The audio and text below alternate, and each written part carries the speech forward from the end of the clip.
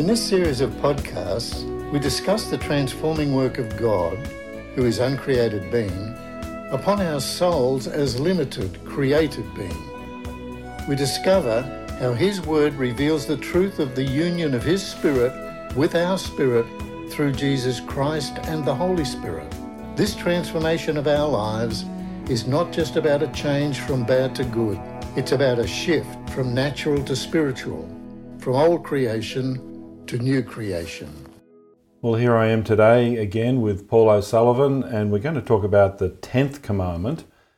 This is actually the last commandment, isn't it, Paul? There are only 10, aren't there? You're spot on, Scott. Yes, good to be with you again today. This commandment's written in Exodus chapter 20, verse 17, and it says, "You shall not covet your neighbour's house, you shall not covet your neighbour's wife, nor his manservant, nor his maidservant, nor his ox, nor his donkey, nor anything that is your neighbour's."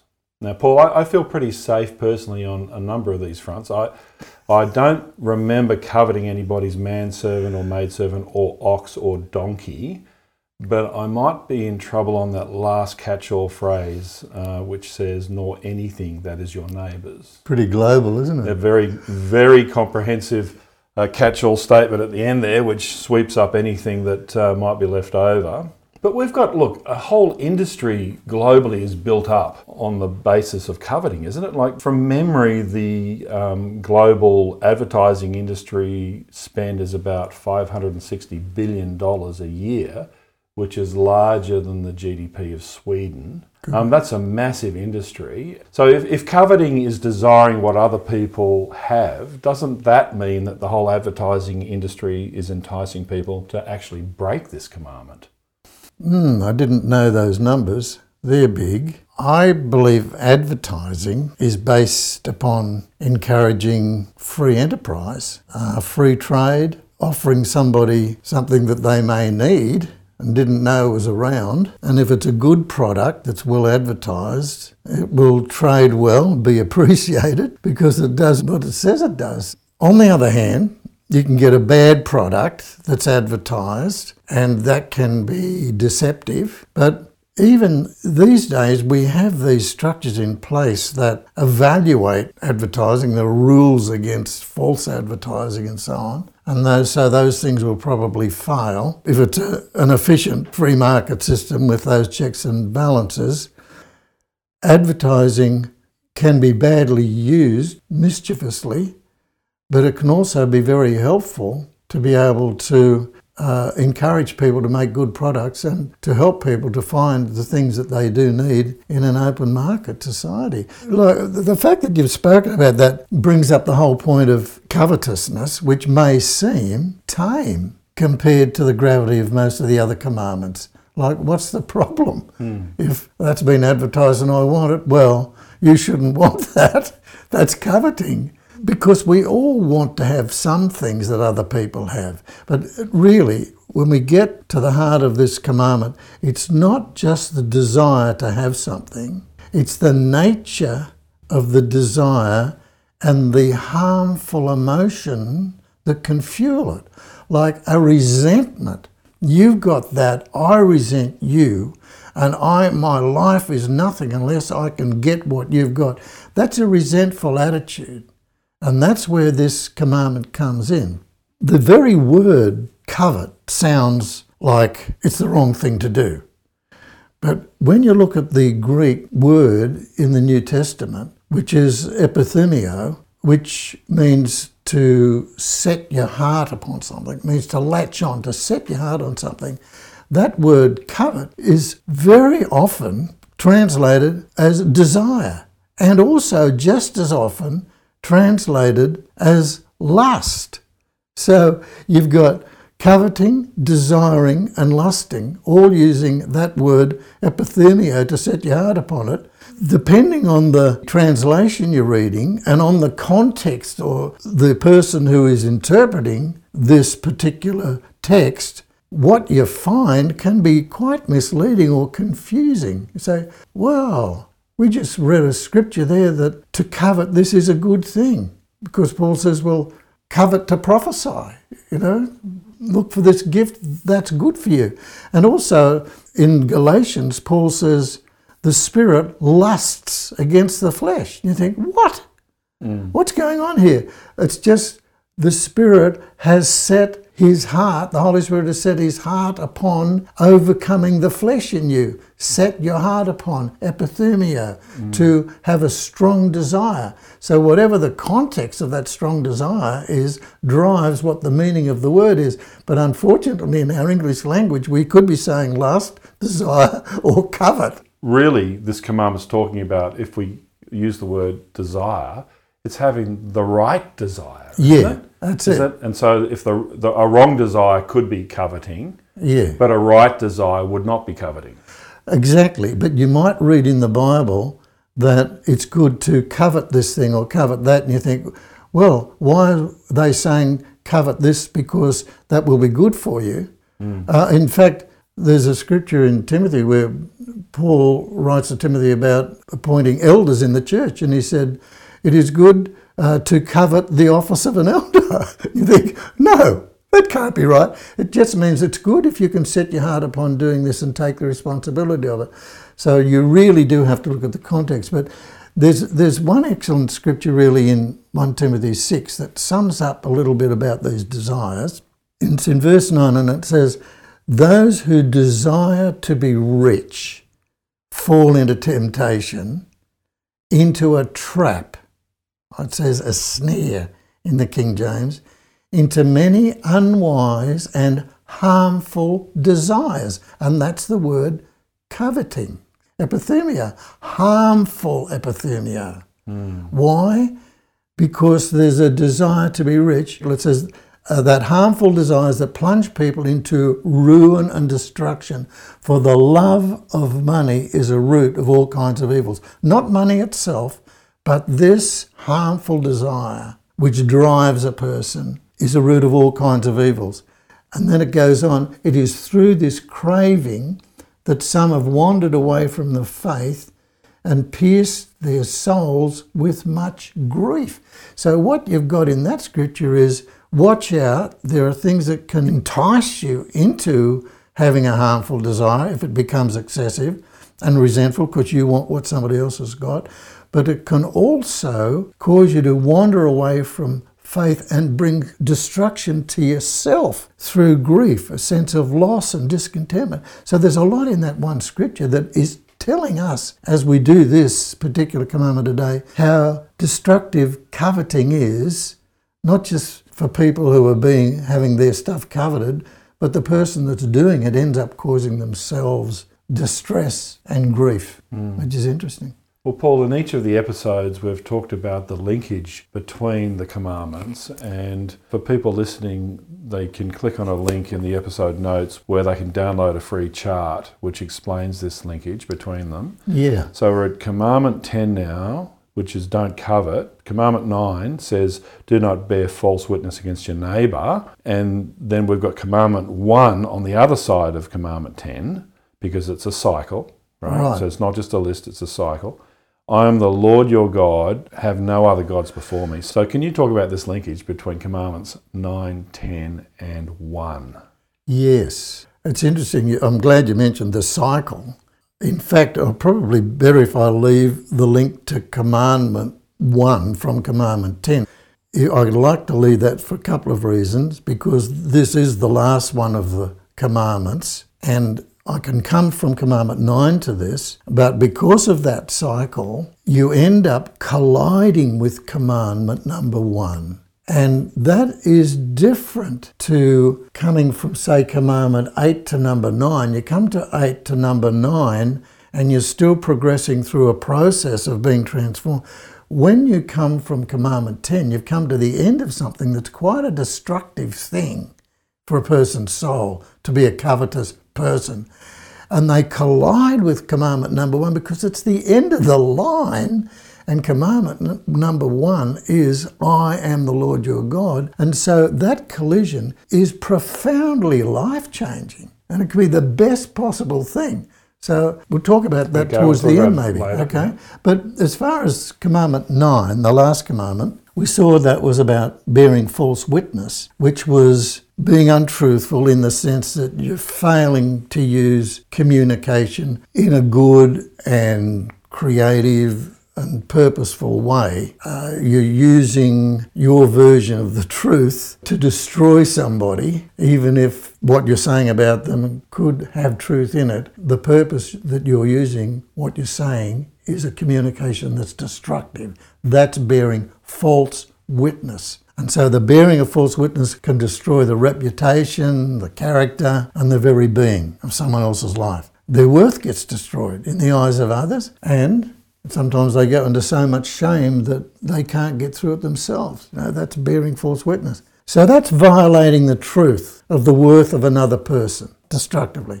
Then the person that's doing it, the one bearing false witness, the liar, ends up becoming deceived, because that's the consequence of living in the mode of untruth, of destructive communication. They end up becoming deceived, and they never have to change anything because they can tell another lie. It wasn't my fault, they did it, they bear false witness. They end up bearing false witness about themselves. They end up losing who they really are. Their compass is gone because they're living in deception. And they can only get out of their true selves, which is, who am I? They can't work out who they are because they've lied about others and become a lie themselves.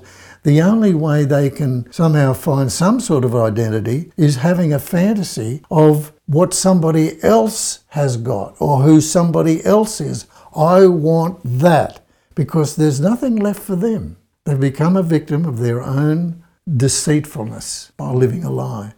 They're looking for someone else or other people's things for a source of who they are and their identity and their sense of contentment, because they're discontent. That's a resentful desire to have what other people have. And the resentful emotion behind this is the lie that says what you've got and who you are is not enough. And in order to have anything at all, you've got to have what other people have.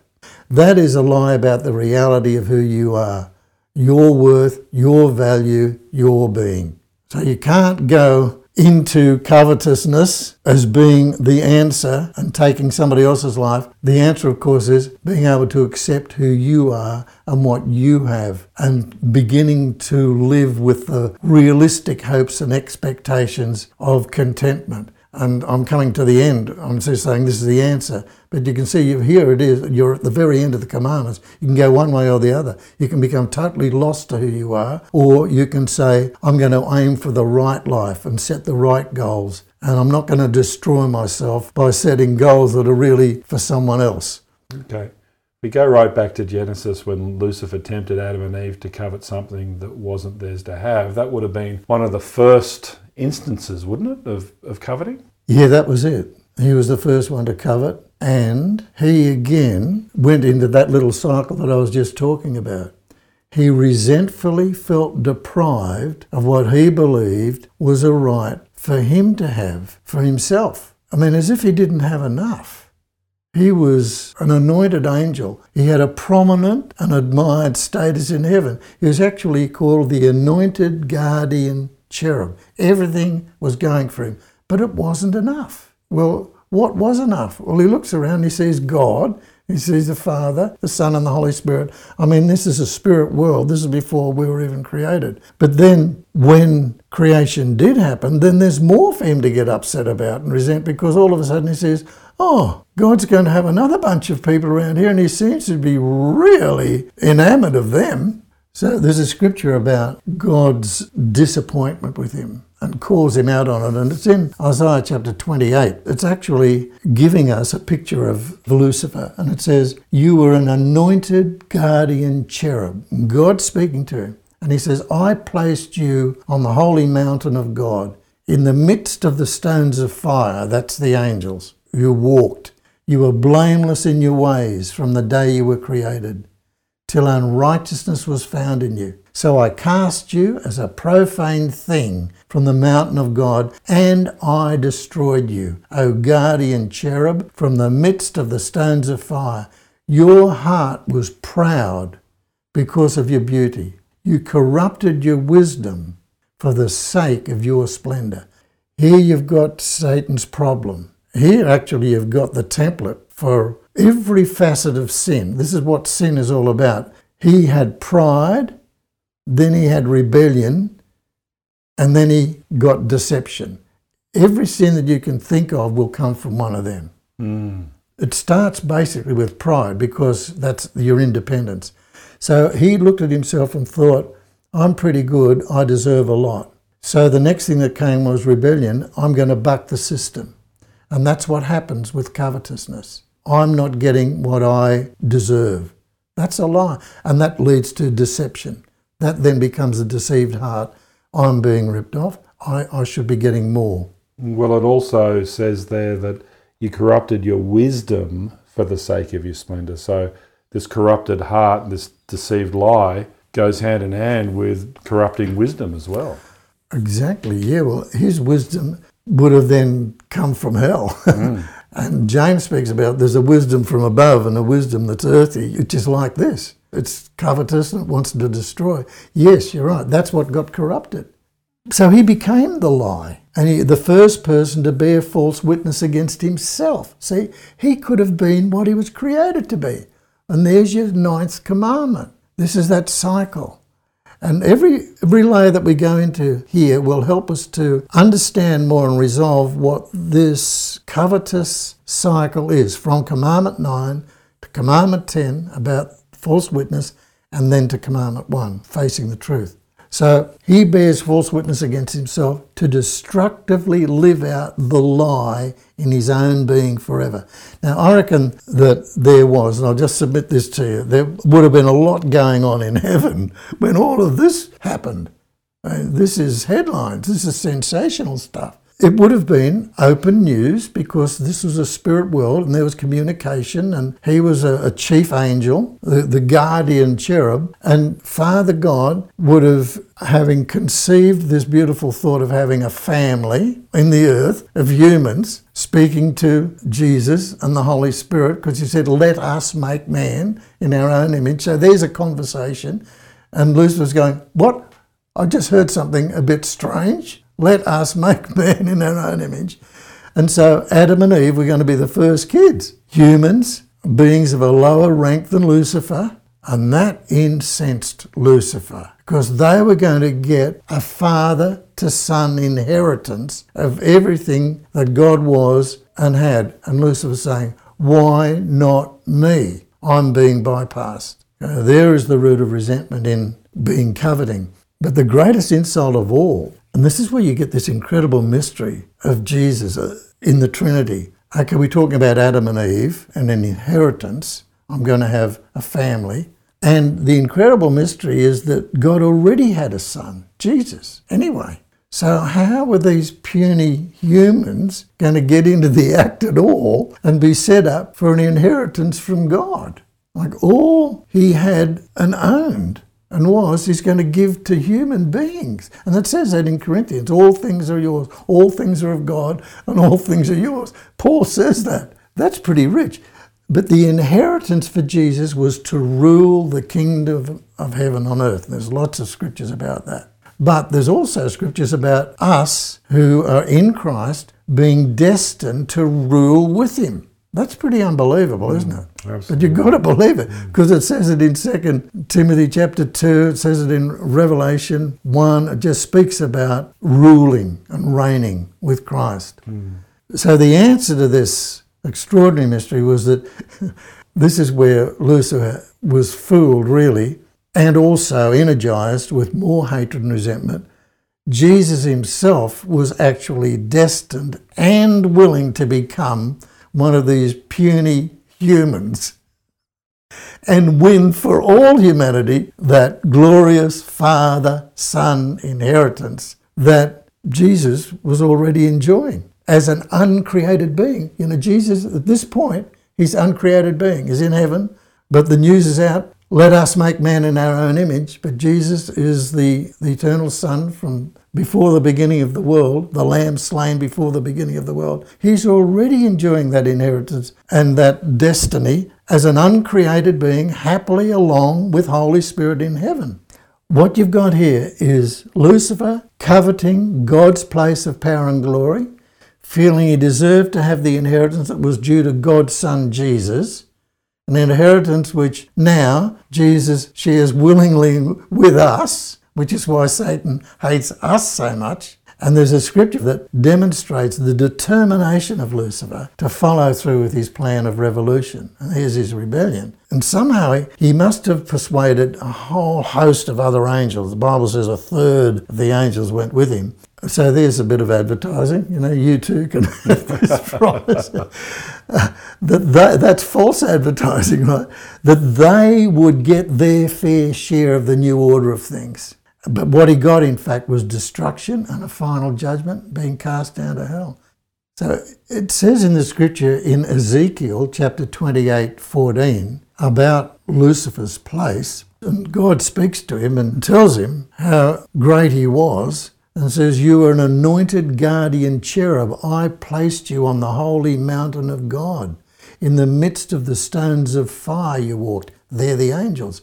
"You were blameless in your ways from the day you were created till unrighteousness was found in you.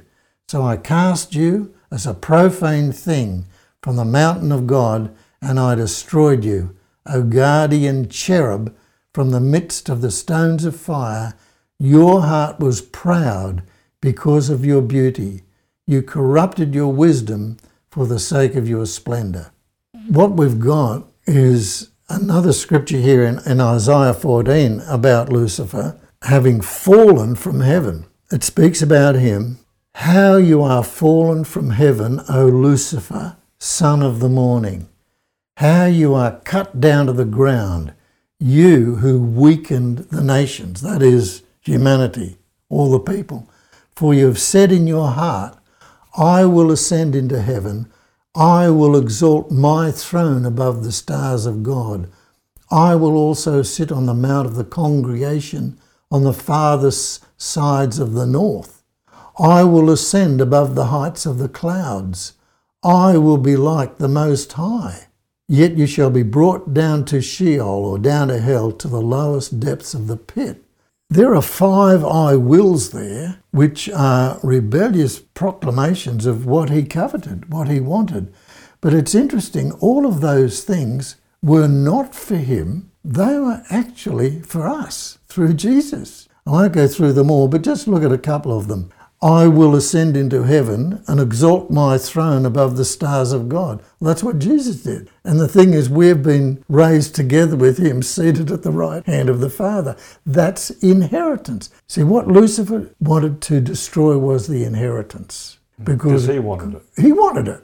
He wanted to inherit. Inheritance is a good thing because it is a loving father wanting to bless his children. And what father doesn't want to do that? That's why God likes to protect the concept, the value, the virtue of a godly inheritance. Speaks about it in the scriptures. But that being above the stars of heaven, well, that's it. The Bible says we will judge angels. And also, one of those sentences in that verse says, "I will be like the Most High." Well, in fact, in 1 John 3:2 it says, "It does not yet appear what we shall be, but we know that when we see him, we will be like him." So we will be like Jesus. In other words, we will have a resurrection body, etc. These were the things that Lucifer coveted and still doesn't want us to have. So he knew what the story was. It was that eternal plan. It would have been spoken of in heaven. It is spoken of too in the scriptures in Ephesians about God adopting a human family. And says you've been adopted, destined to be adopted in the beloved. Adoption, you think, well, how does that work? The word adoption simply means placement. That's how it was used right throughout history. Adoption was placement of a child in the family. And that person who was placed in the family inherited what was in the family. And so we've been adopted, and that is placed in Christ to inherit what Jesus inherits. First of all, Jesus inherits. He had that place, and then we have our placement in him. This is too much pain for Lucifer. Us seated together with Jesus on the throne, which it says in Ephesians chapter 2, verse 6 as well. So Lucifer targeted and tempted Adam and Eve because they were the puny humans that were set up for all of this. And so what he used was covetousness, the I want more, sin. So he says to Adam and Eve, you're being ripped off here. God doesn't want you to eat of that tree because he knows when you do that, you're going to be like God. You'll be as God. Here's one of those big lies. And you'll become wise because you will know good and evil. So there you've got Adam and Eve being tempted by covetousness. The first sin, and it had to do with an inheritance, seeking to be destroyed. He's still trying to do it. And then, not only Adam and Eve, but then you've got Cain and Abel, Adam and Eve's firstborn two sons. Well, Cain the firstborn, and then Abel the secondborn. Now, Cain, the firstborn, would have had an inheritance. Now, he should have been quite happy about this and appreciated and accepted the reality of his own life. Number one son, he could have inherited whatever good thing there was for him if he would have got his heart right.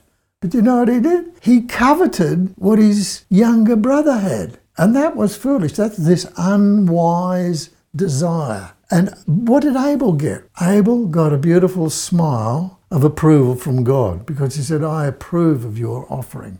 He didn't approve of Cain's. And you can say, well, was that because one was a blood sacrifice and one wasn't? But if you just look down a couple of layers, you'll see it was the attitude that God couldn't accept. A covetous attitude of not wanting to please the Father, wanting to please himself, and wanting to have that approval that Abel was getting. Something in his heart brought about a resentment to the way Abel lived his life. And it says that in the book of James.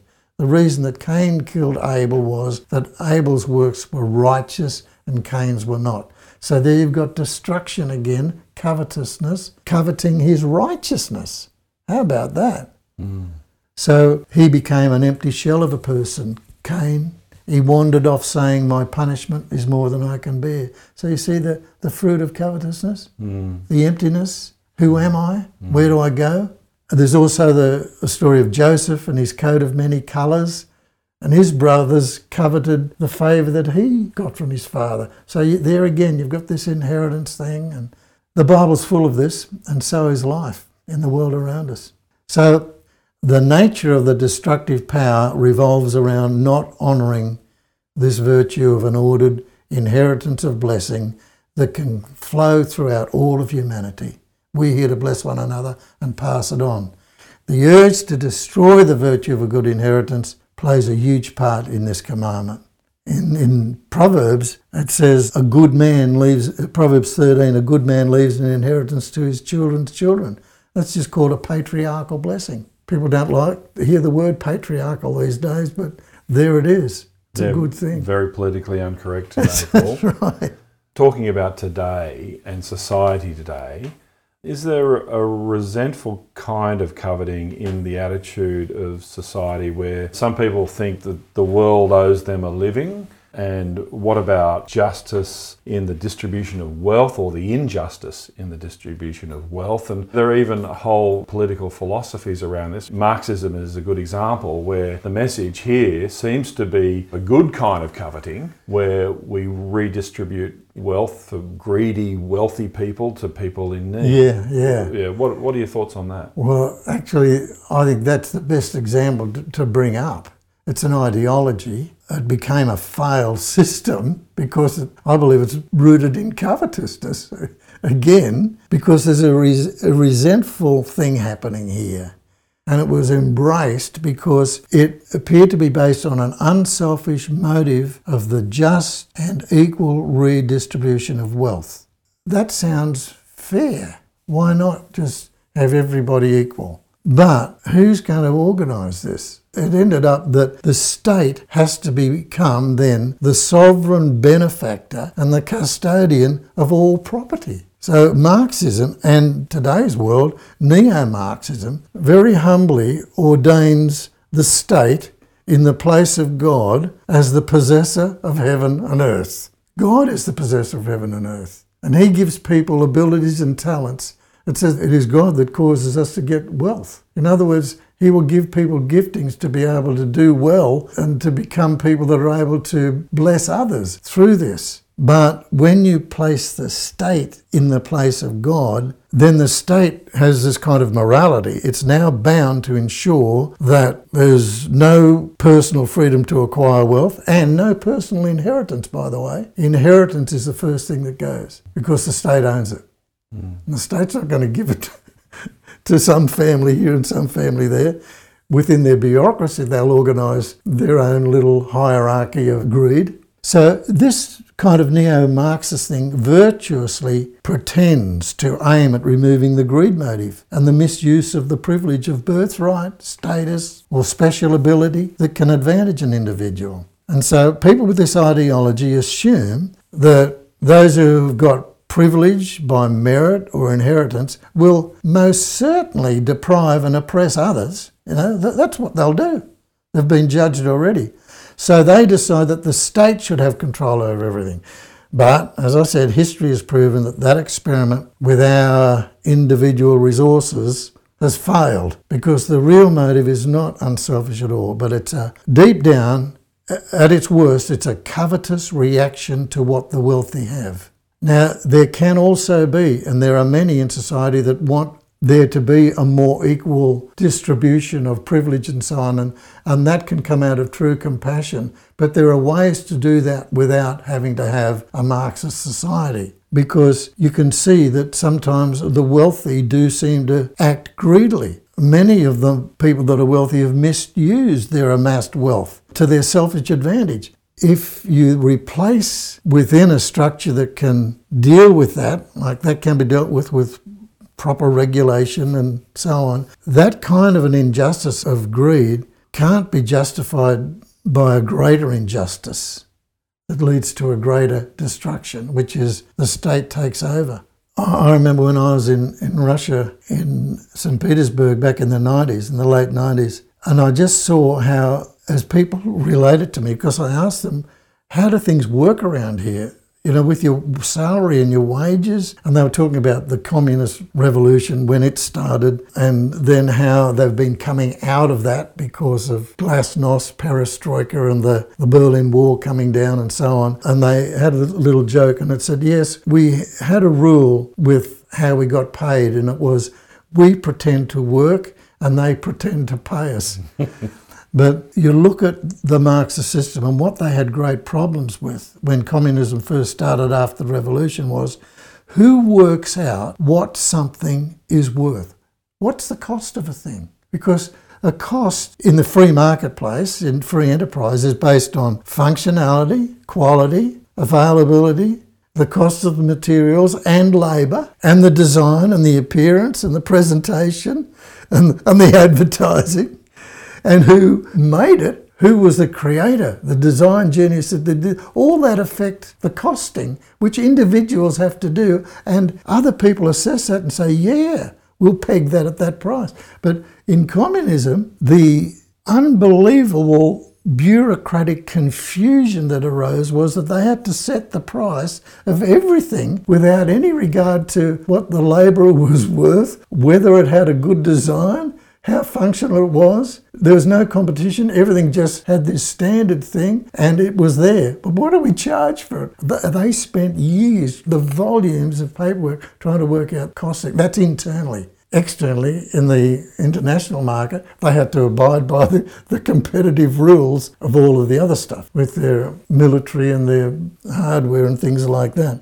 The reality is that the Western political state can regulate the crimes of greed and corruption. It can regulate it. It does. It has a law and order system, and there are penalties, and there's state control and management, false advertising and so on. Western democracies do give to the state an enormous amount of control and management of a lot of property and other common natural resources anyway, which allows for both things to happen. You've got bureaucracy, but it's under supervision. Individuals have the freedom of opportunity, personal wealth management, inheritance. The big thing that saves us from getting bogged down with everybody becoming totally covetous and having to have another revolution is that we have an election every few years, so that the political parties who end up finding that it's all being too difficult to solve all the problems that we've got, they run out of competency or favour managing all the resources that we all own. We just vote them out and we give the other bunch a go. And in the end, nobody gets it completely right for the same reasons that humans don't ever always get everything right. But you see,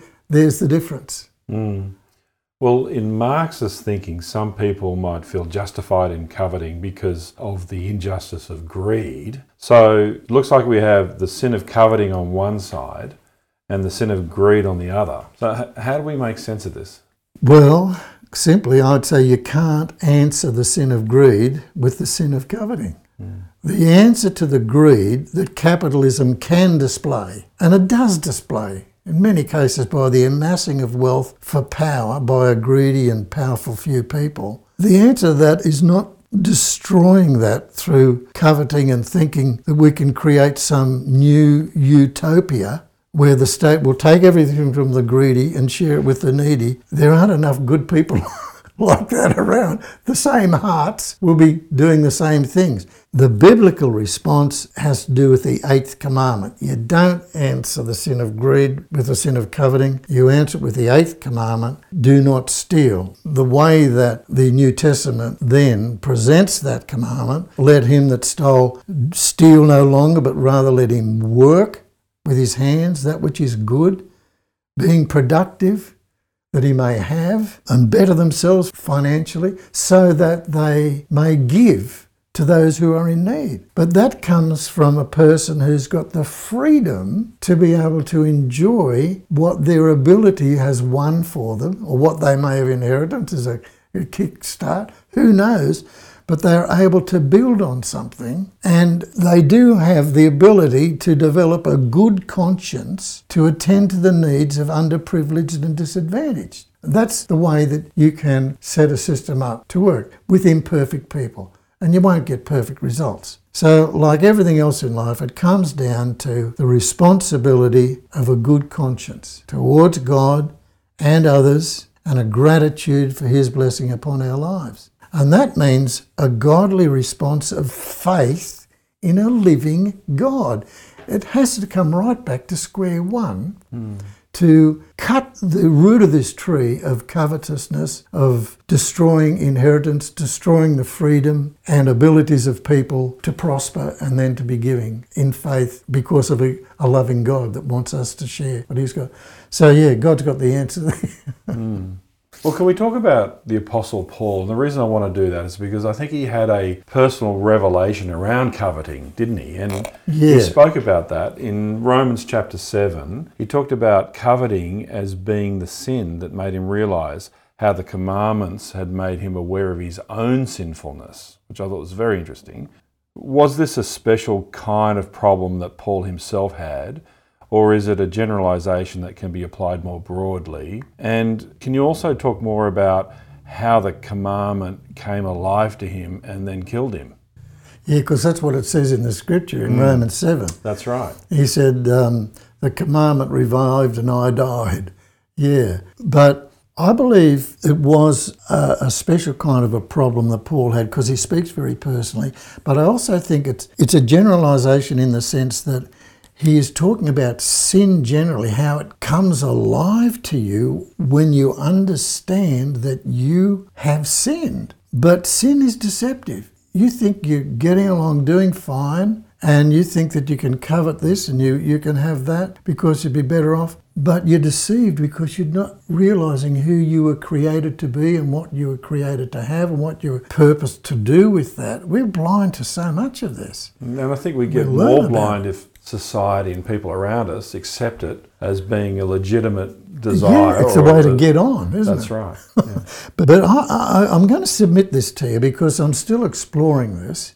Because I'm looking at not just this as a scripture that talks about Paul all of a sudden realised that covetousness was a sin. Let me read the scripture anyway. It says that one time I lived without the understanding of the commandment, and the sin was dead to me. Then I fully realised the command not to covet, and the power of sin came to life. Now, a lot of people think, Now that must have been when he was a teenager. You know, he liked to have what the other fella down the road have or whatever. And then he grew up and thought, oh, you can't do this anymore. Now, I believe this was a real life experience in Paul coming from Saul, the persecutor of Christians, into Paul, the apostle, the messenger of God to the Gentiles. Now, I'll unpack this a bit, and I'm still discovering, getting down, digging around this tree down to the roots. So I'll present it to you, not dogmatically, but I believe, or it's my thought, that my suggestion that it was on the road to Damascus when the commandment of covetousness became the living word of God to Paul from Jesus. I believe that's when the commandment came alive and killed him. Killed Saul and allowed Paul to live. Killed the old man. Killed the old man and brings the new one. Because Jesus spoke to him, and I believe that he heard that commandment in the spirit of life, not just in the letter. He writes in Romans chapter 7, I'll cut in round about verse 7, sin used this command, that is, thou shalt not covet, to arouse all kinds of covetous desires within me. If there were no commandment, sin would not have had that power. And then he goes further to say, at one time I lived without understanding the commandment, and the sin was dead. In other words, that sin wasn't alive in him. He was blind to it, like you just said, like everybody's doing it, right? But when I fully realised the command not to covet, the power of sin came to life and I died. I think he's talking about Saul dying there. Mm-hmm. But still, he goes on to say, the law itself is holy and its commands are holy and right and good. He's saying further on in there, how can a thing that's good bring death to me?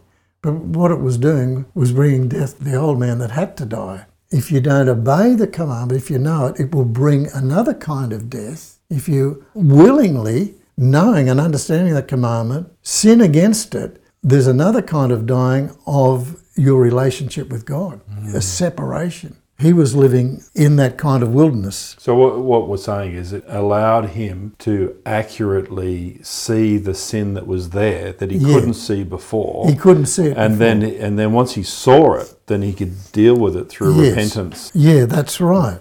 That same chapter 7 and verse 7 in the Message Bible, it's quite clear. It says, apart from the succinct surgical command, you shall not covet, I could have dressed covetousness up to look like a virtue and ruined my life with it. Well, what was he coveting?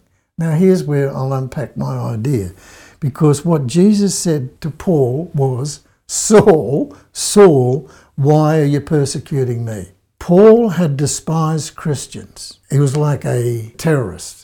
He was from Damascus, so he was a Syrian terrorist, right? And he was maliciously persecuting Christians. And on this trip, he was on his way back to Damascus.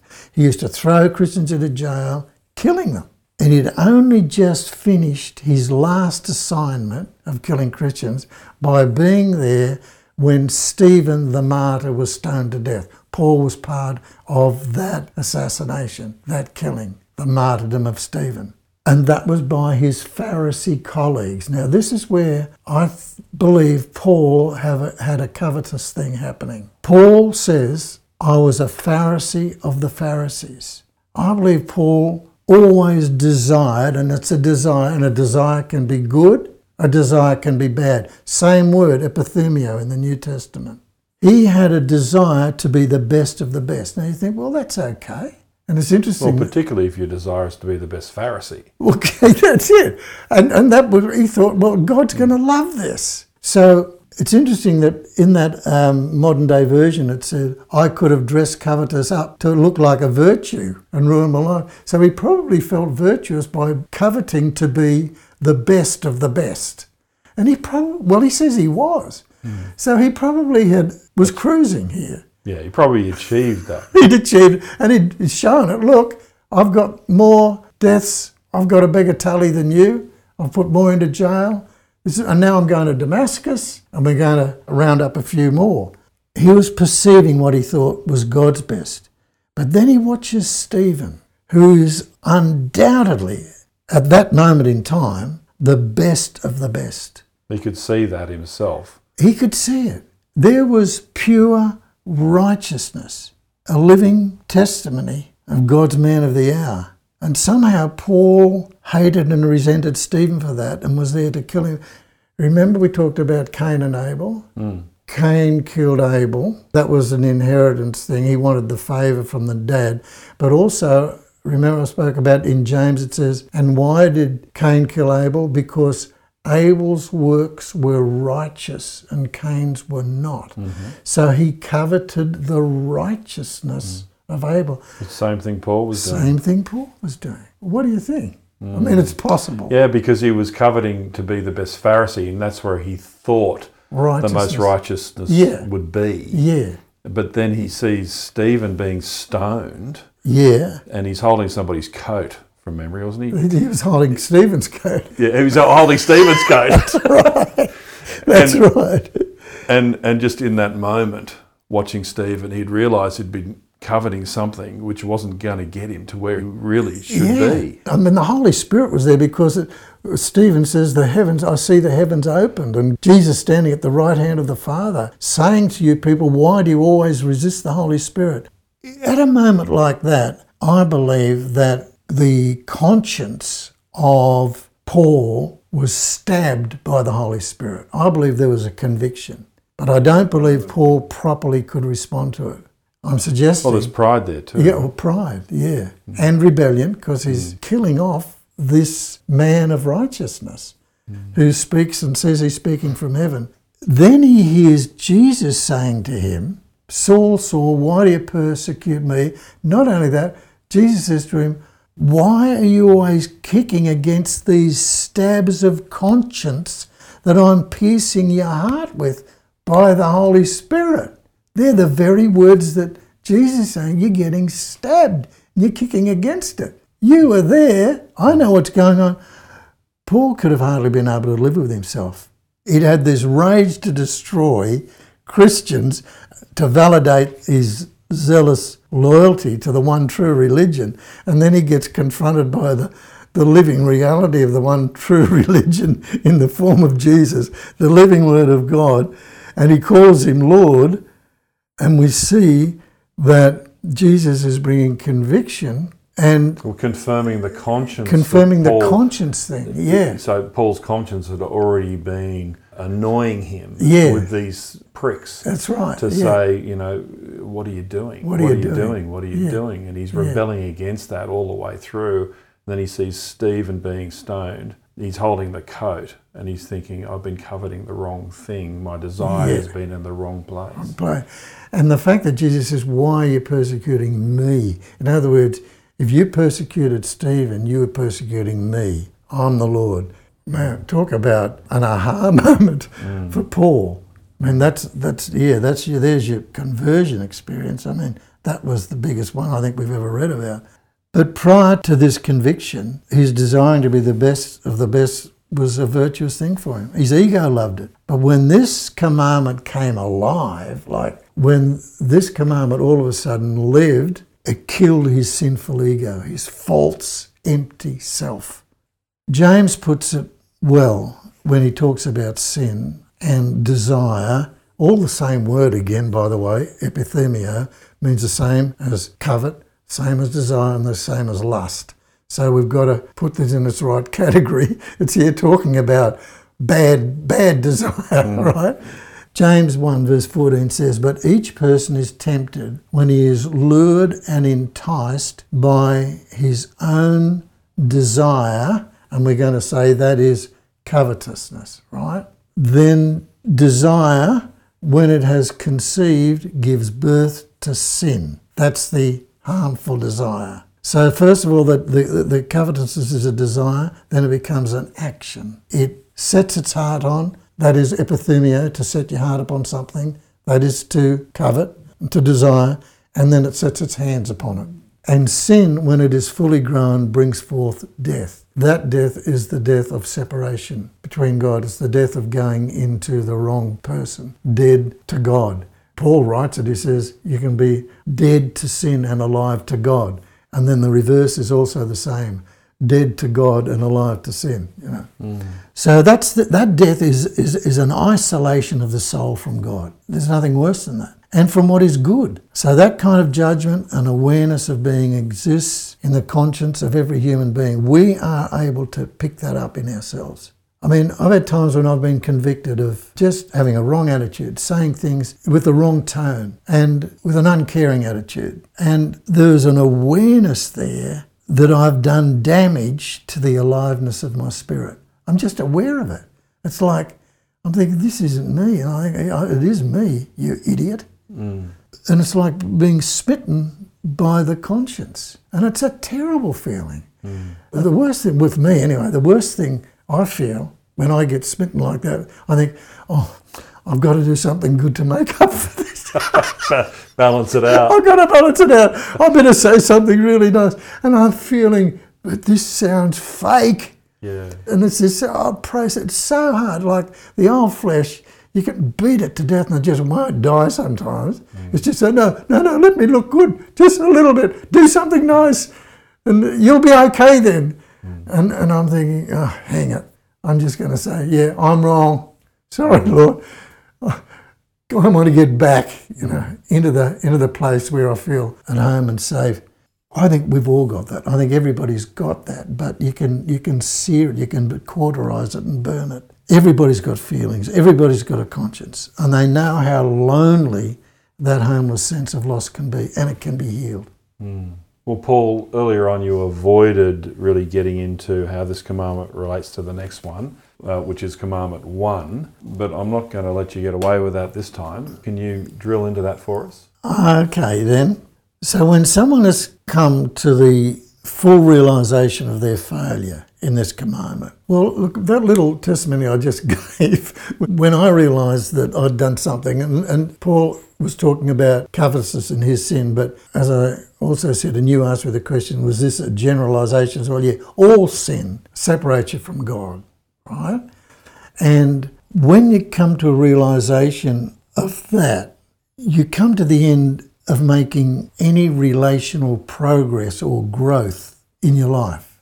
You have to regroup and you have to see, I have to find God in this.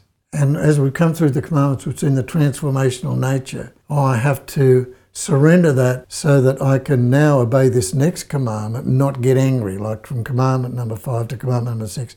I can now become a person who trusts other people. That's commandment number 5. And now I can start to trust, and that was in authority. I can trust a person in authority who knows more than I do. So I've got something to learn here, and I trust them to lead me and to guide me in their area of expertise, at least. And instead of being rebellious and totally opposed to trusting anybody because I want to live my way and have what I want, we find ourselves in our lateral relationships with our peers, our friends, and so on. If we haven't learned to trust somebody in authority, we get frustrated.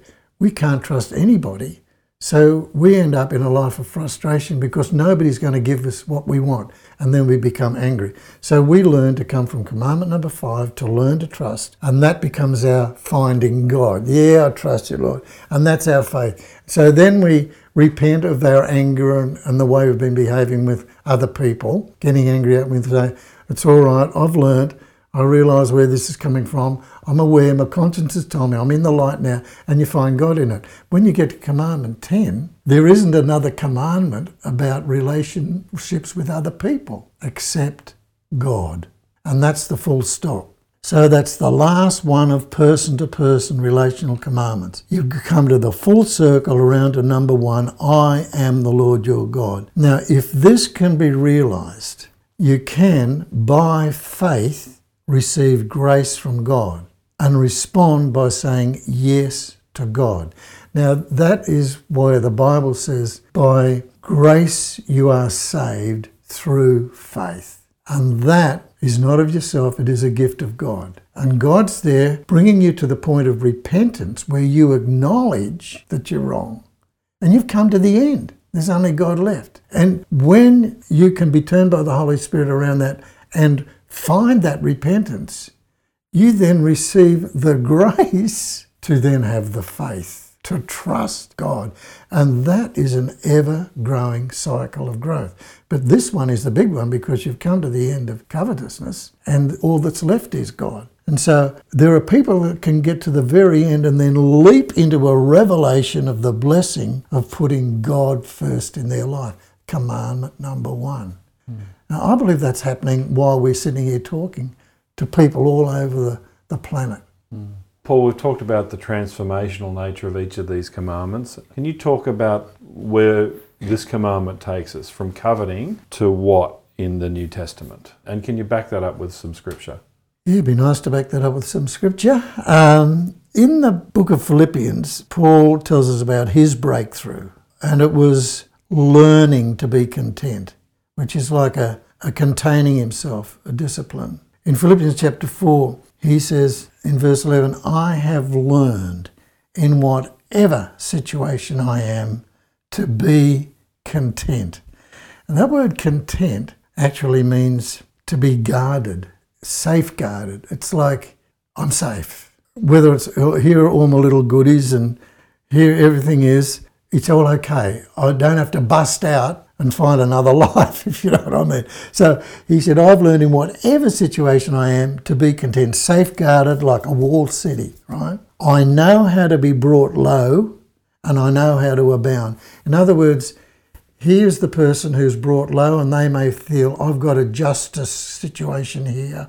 I'm going to protest. I'm going to demand equality because I've been brought low and left out and the rich are getting it, so I'm going to march, right? Let's create a utopia where I can now have equality. No, he says, I know how to be brought low and I know how to abound. In other words, now I'm the rich man. So I can manage both because I'm guarded. I've learned to be content. In any and every circumstances, I have learned the secret of facing plenty and facing hunger, abundance and need. And how does he do this? He says, I can do all things through him who strengthens me. I can do all things through Christ who strengthens me. Well, that's often kind of, I would call it the superhero verse, that a lot of Christians take that out of context to say that, I can do all things in Christ, and it becomes more about them. But what this, in the context, this verse is actually talking about contentment, isn't it? That's right. Yeah, well, that scripture is like you hang it on your fridge. That's right. Anything I need to do, I can do it through Christ, I can have that car, I can have the things I want, the job I want, I can do that through Christ. The things that I desire. It's the things that I cover. I use it in a way to reverse the actual context of it, to say, I covet this so I can get it through Christ. Through Christ. But actually what it's saying is you can achieve contentment through Christ. Christ who strengthens in me. any situation. In any situation. Because he does say, when I'm weak, that's when the power of Christ rests upon me. So it's a consciousness of that exchange life, isn't it? Okay, so here's where God makes available a revelation of his grace. Because it's the empowerment. It's not willpower. It's not, I'm going to grit my teeth and be content with this rotten situation. I'll tolerate it. That is not being content. Content is the flow of grace from God, where it's his power. A contentment that can be ours by accepting the godliness of our true self. This is me in this situation, and I'm here with God. My true self is here. It's not the Saul, it's the Paul. Instead of an image that I'd constructed for my fulfillment. I could justify my covetousness because I wanted to be that special Saul. No, chuck that. I'm now the Paul. I'm using Paul Saul because that came in handy, that experience of his. So the answer is taking hold of commandment 1, which is always available, always the answer.